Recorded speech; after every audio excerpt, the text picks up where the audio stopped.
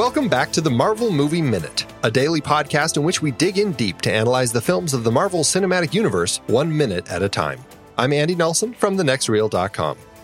We are at the beginning of the whole MCU train, and we are looking at Jon Favreau's 2008 film, Iron Man.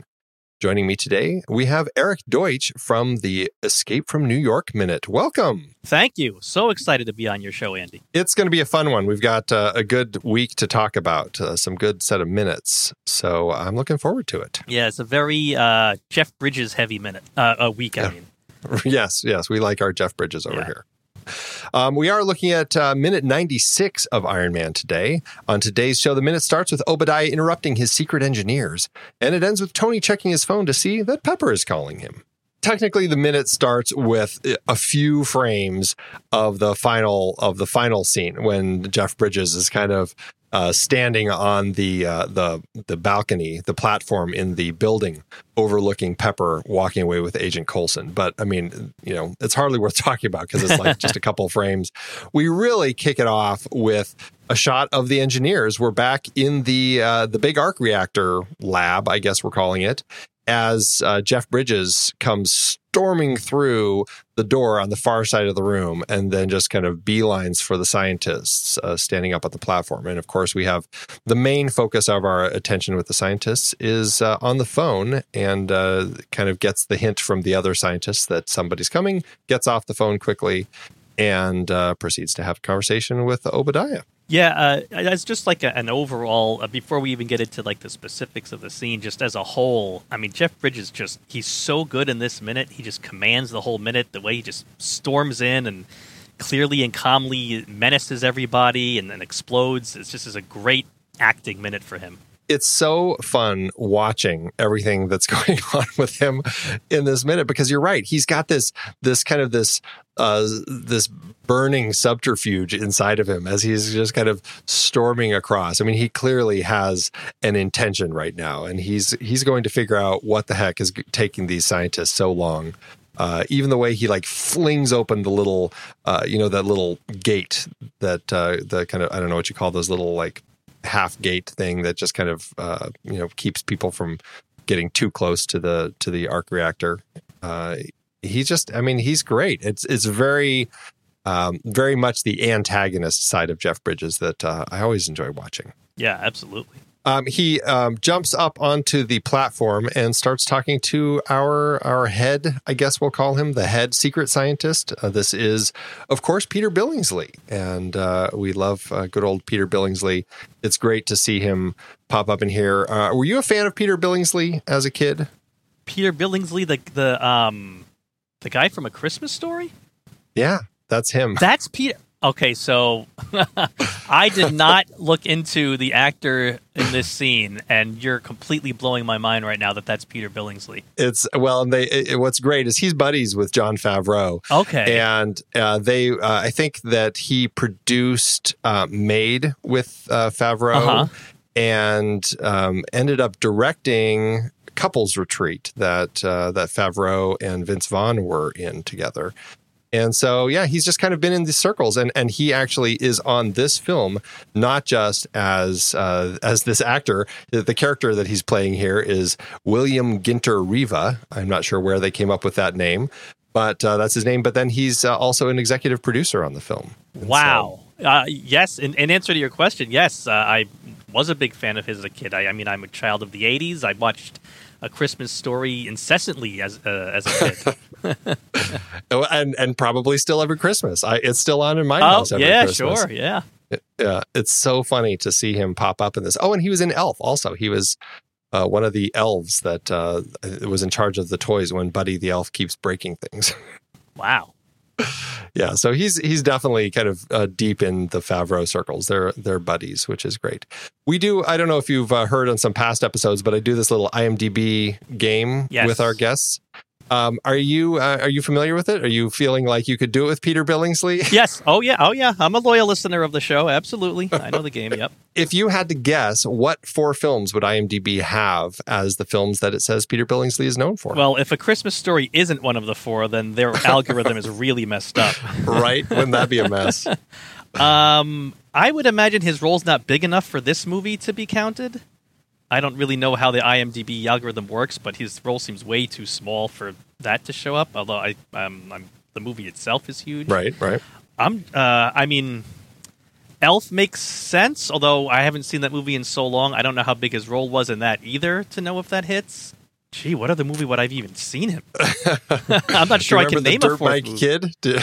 Which one? Ever see that? The Dirt Bike Kid? No, I missed that one. That was the other one that I watched all the time with him when I was a kid. That came out a couple years after Christmas Story.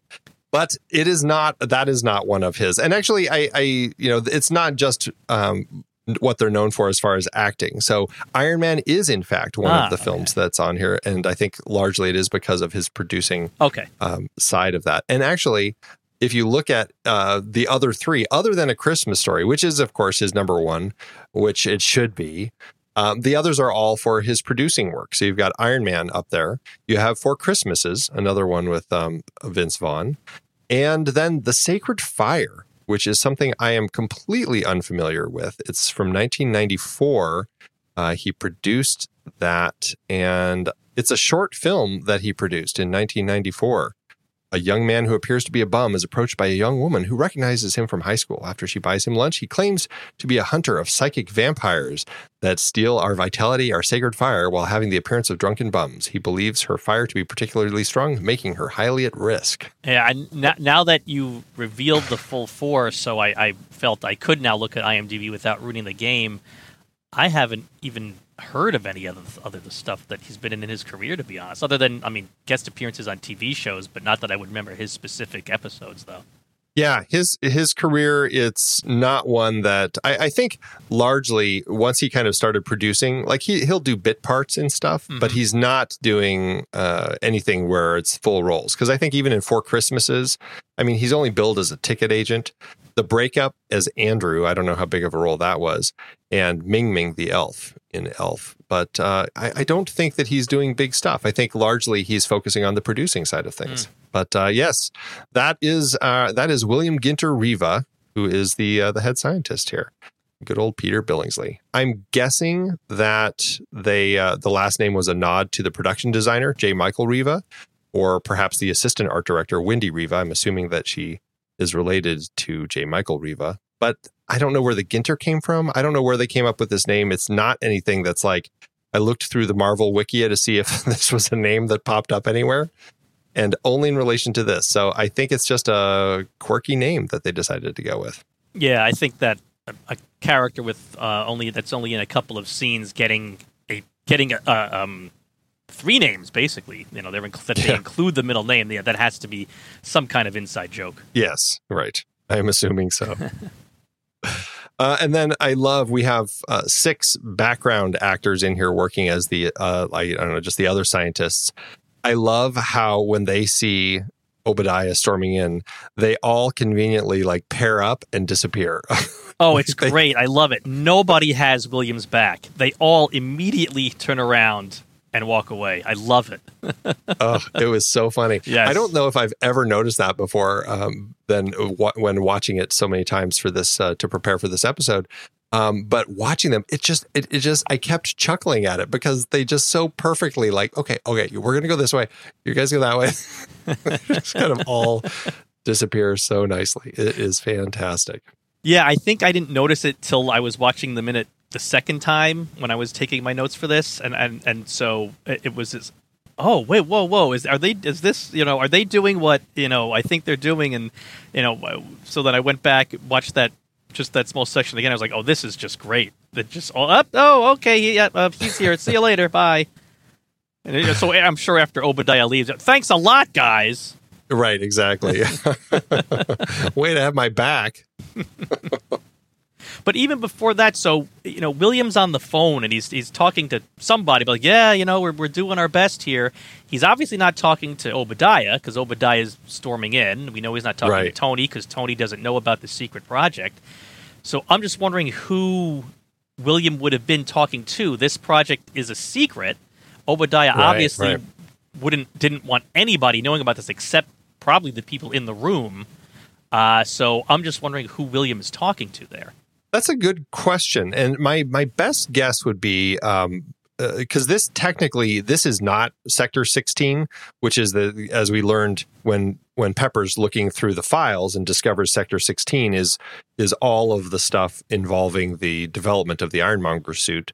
This is the big arc reactor room. And as we will learn later in the film, when they actually go into Sector 16 is actually through that yellow door where Obadiah comes through, and it's downstairs under this room. That's where all the development is.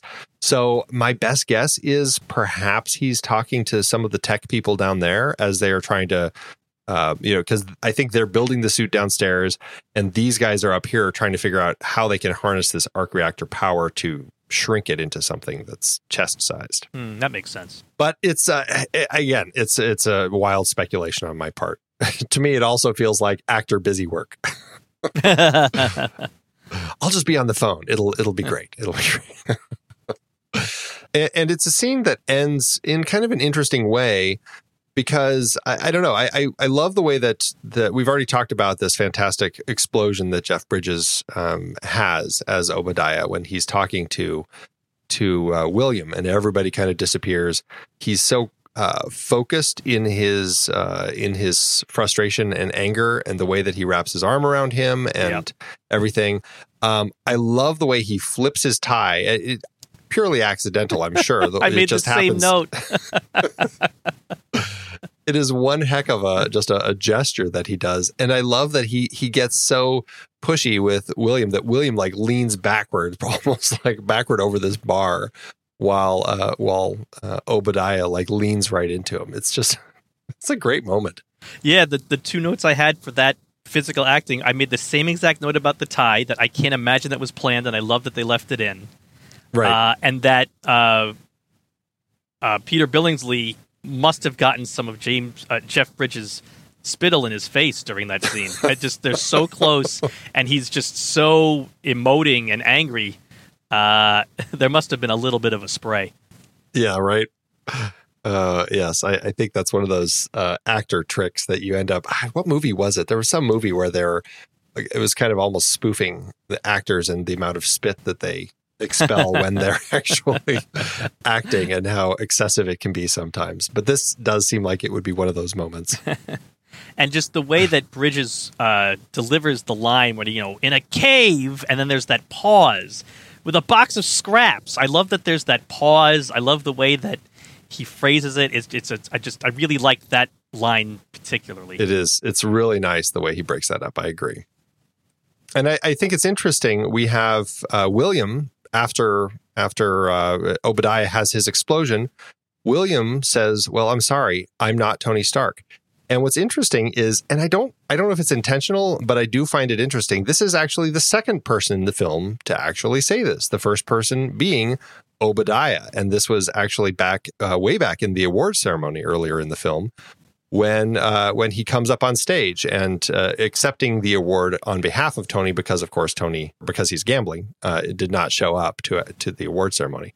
And he says, "I'm not Tony Stark." And again, I don't know if it was just an intentional callback to that, or some other random thing, or just conveniently or happenstance, really. But I did find it interesting that just one of those weird lines that kind of ended up repeating. As you mentioned that, there's an interesting. This is just popping in my head now that part of the issue with the character conflict between Obadiah and Tony is Obadiah founded the company with Tony's father, or ran the company with Tony's father, and then after Tony's father died, Obadiah sort of had to be a placeholder until Tony turned 21, and then Tony takes over.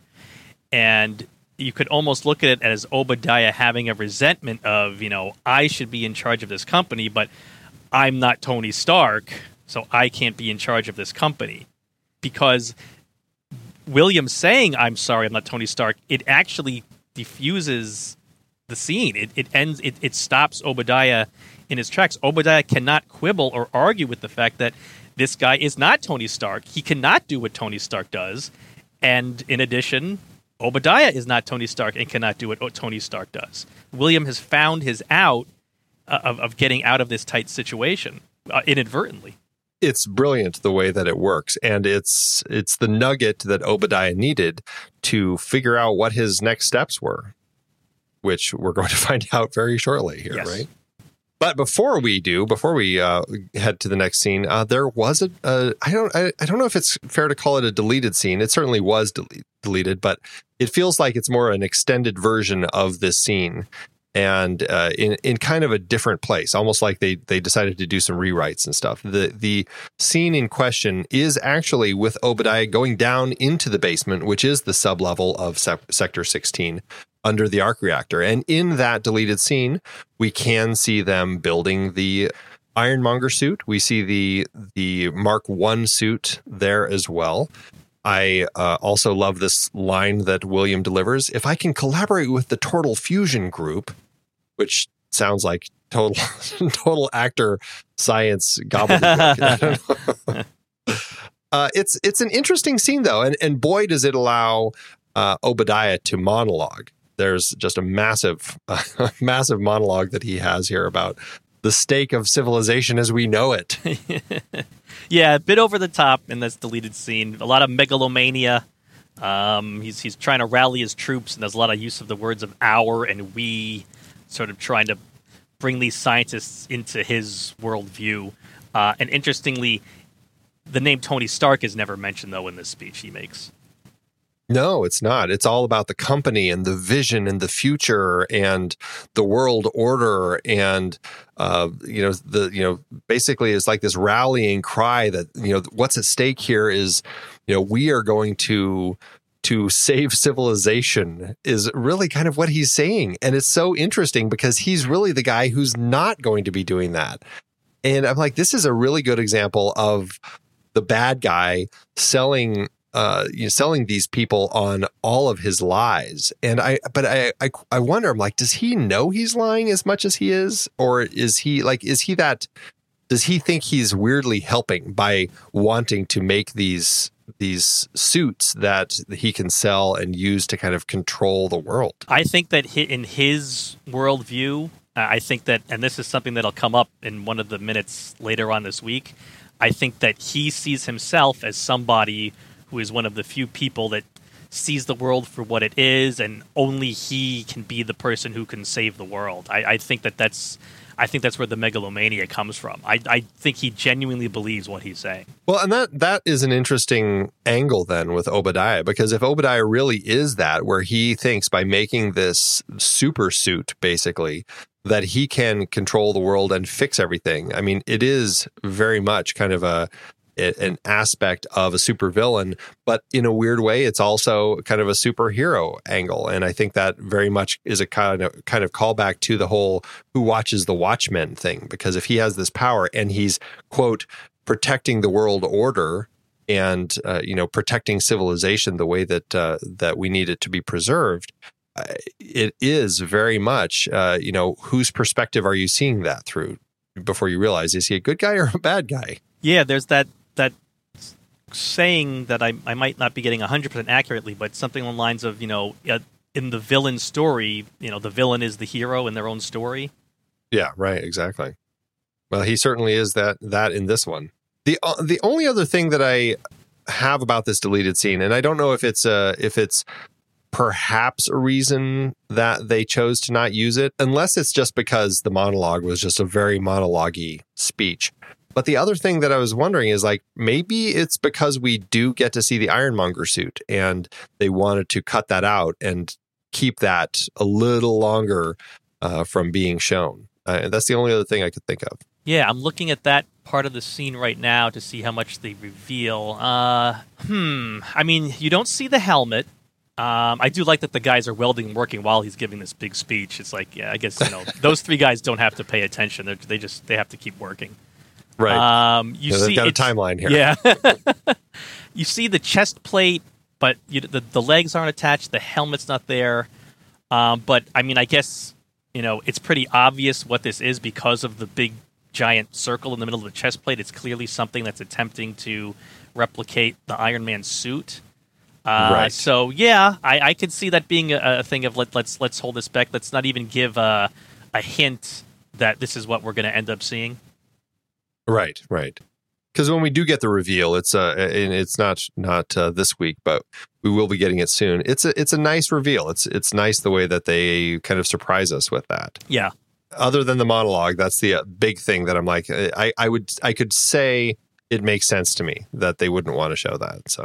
So we go from here to Tony's house. We end up leaving the scene after William says, "I am not Tony Stark," giving Obadiah kind of the seed of an idea is kind of what's planted here. We cut to Tony casually walking across his living room, listening. He hears the phone and he finds it under a fluffy pillow, picks it up and sees that Pepper is calling. This is the first time we've seen him since he sent Pepper on the mission to retrieve the shipping manifests from the computers at his office. And last time we saw him, he was still stuck in the basement working. So I'm guessing that he's kind of taking a break and popping upstairs for a minute and is interrupted by the ringing phone, I guess, right? I guess so, yeah. And I mean, the only real thing I have to say about this segment of the minute is I know you are not allowed to know anything that happens after this minute is over. But I know other guests have certainly made comments, so I'll keep that tradition. Sure. Considering what we're going to see happens in tomorrow's minute, I watched this part a bunch of times to see if there was any way of seeing the person that is also in the room with Tony right now that we don't know yet. Because, like, the first second of tomorrow's minute, we're going to see that person. And it's right. So well hidden that it's incredible that the way that the minutes, were chopped up as you were cutting the movie up, because this minute ends and you don't know, there's no inkling, but you start the next minute and it's immediately there. I don't see a shadow or anything like that. It's very deliberately put together. I love the way that we get that shot when he's looking at the phone and answering it. His face, his head we're close on him, and he is completely on the left side of frame. Like practically you're hardly getting any space between him and the edge of frame, which is a very strange way to frame a character, unless there is something that's about to happen, which I guess we'll have to wait till tomorrow to find out. But it is interesting though, and this is definitely going to be something to talk about tomorrow, because this room is a big curve and it's all windows. Mm-hmm. And then on the left, we don't see it so much in this minute, but we've seen it before. Just off screen left is a fireplace, and then past the fireplace are a few steps that go up to the area where his piano was before he fell through it. And to the right, the wall continues for a little bit before there's another hallway. And I've never been able to tell in this room if any of these windows are like a sliding glass door, or not a sliding glass door, but a door that would open to that balcony outside the window. But I don't think any of them are. So I think it's just this big old panel of windows and this curved couch. And it makes me think there's really only one place where somebody could be. I guess we can speculate more on that tomorrow. It's such a funny setup that they have here. But we'll talk about that tomorrow, I guess.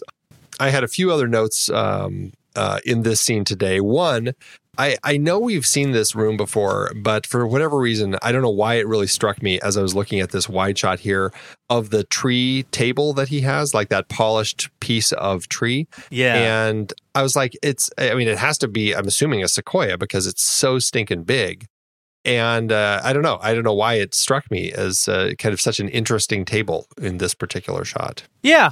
You know what it's reminding me of? I live in New York, and the Museum of Natural History, there's this gigantic section of a tree from like 1,500 years ago that they have up on a wall that they've had since I was even a little kid there.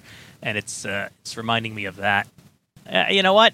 He bought a Jackson Pollock earlier in the movie just because, to stick it in storage, right? So he bought a giant table that's made out of a tree just because. Just because, exactly.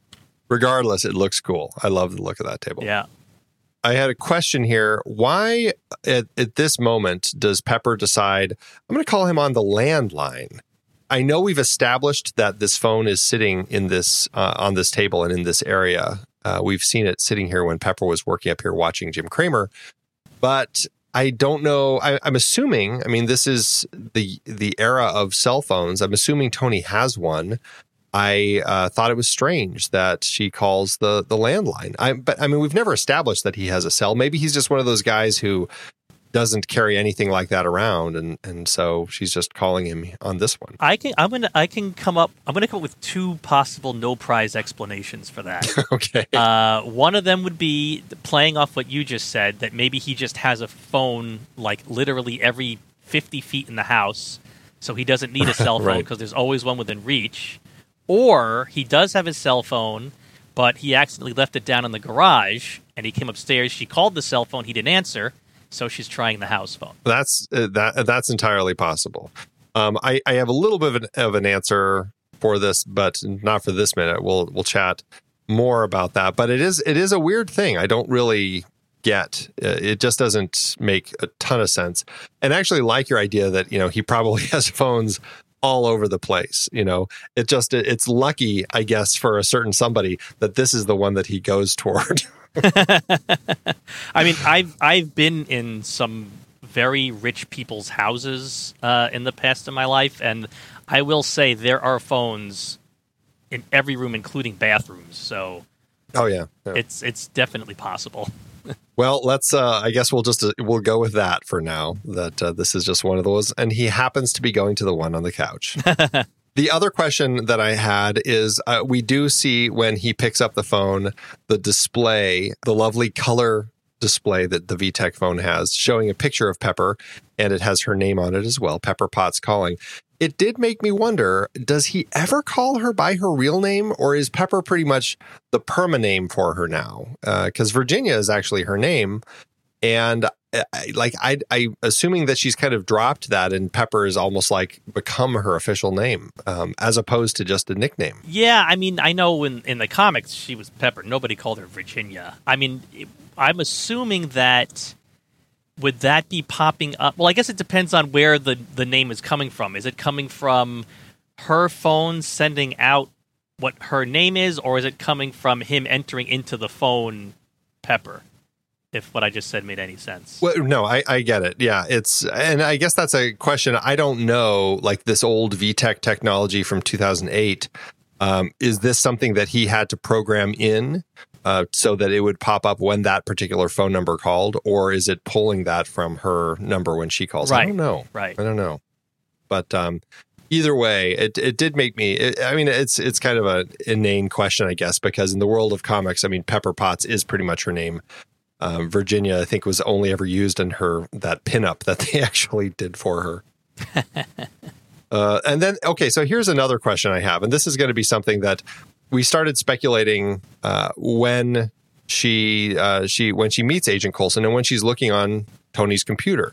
When she's on his computer, we see the time signature up in the corner of the computer. It says it's 13:46 p.m. So we know that it's 1:46 in the afternoon, and that's when Stain interrupts her. So it's about 2 o'clock when she disappears with Agent Coulson, and they're heading off to his office is basically what we've said.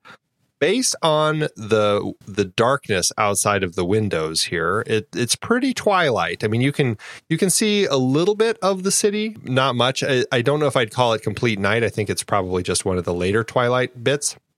The Jim Cramer episode, when Pepper's watching that was May 4th, 2008. We saw that stamp on the show. So assuming that we're within a couple-month window from when that happened, that means the sun is setting somewhere in Malibu between 7:41 and 8:10 p.m., and then twilight runs about an hour. So she's calling him around 8 or 9 o'clock at night. What was she doing with Agent Coulson? Like, what kind of debriefing was this? I would think that she would say, this is what I just discovered. Let's make a beeline for the house and get Tony.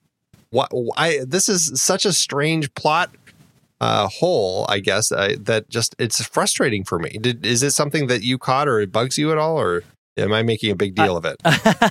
Well, listen, we wouldn't be minute by minute, movie by minute people right. If we didn't make a big deal of it. I did not notice it, but yeah, it is strange because the whole movie has been her blowing off Coulson. So why would she suddenly do the debriefing with her now when she's got this information? the second he took the newspaper from her and said, I want to do the puzzle and walked away, I mean, she should have been on the phone with him immediately. Yeah. So I think it's just a continuity error. Yeah, it's something that I guess maybe they were trying to speed through the scenes to get it to be night, and they were trying to find a way to we've got these scenes, they're going to be taking place at night. The big fight on the highway. Maybe it's just one of those things where they're like, this is going to be easier for us to do if it's dark rather than having these guys fighting in traffic during the day. I don't know what the logic is, but it certainly is one of those movie time jumps that kind of shifts, and when you start paying attention to it, you're like, oh, it's a little long. All of a sudden, we're going for about 6 or 7 hours before she actually reaches back out to Tony. Yeah, unfortunately, I don't think I can come up with an attempt at a no prize explanation for this one. Yeah, it's a tricky one. It is a tricky one. Well, I don't have anything else for this minute. We've got a lot to talk about tomorrow. Do you have any last thoughts? Not for this minute. All right. Well, Eric, thanks so much for joining me today. Oh, I'm sure. Been looking forward to it. Like I said, I'm a big fan, loyal listener of the show. Well, we certainly appreciate it. Oh, would you like to tell everybody where they can find you and learn more about you and your shows? Sure. My current Movies by Minute podcast is Escape from New York. We have a fan group on Facebook, Brains Library, the Escape from New York Minute Hangout. We're on Twitter, NY Minute Pod. You can find us anywhere that you get your podcasts, and or you can go to growlermedia.com, and we're on there. This is my second Movies by Minute podcast. I completed also Flash Gordon Minute, and that's also available on Growler Media. That's also anywhere that you get your podcasts. And I do still check the Facebook group for that. If you're first finding out about that one and you're binging it, Flash Gordon Minute Listeners Vortex on Facebook. The Listeners Vortex. I love it. All right, everybody. Well, that is it for today's show. Thanks so much for tuning in. Make sure you subscribe to the show for free at marvelmovieminute.com. Join us over in our Discord chat room and follow us on Facebook, Twitter, and Instagram at The Next Reel. And if you like what we do and you want to support us and get some cool stuff, become a patron over at thenextreel.com/Patreon. Until next time, true believers.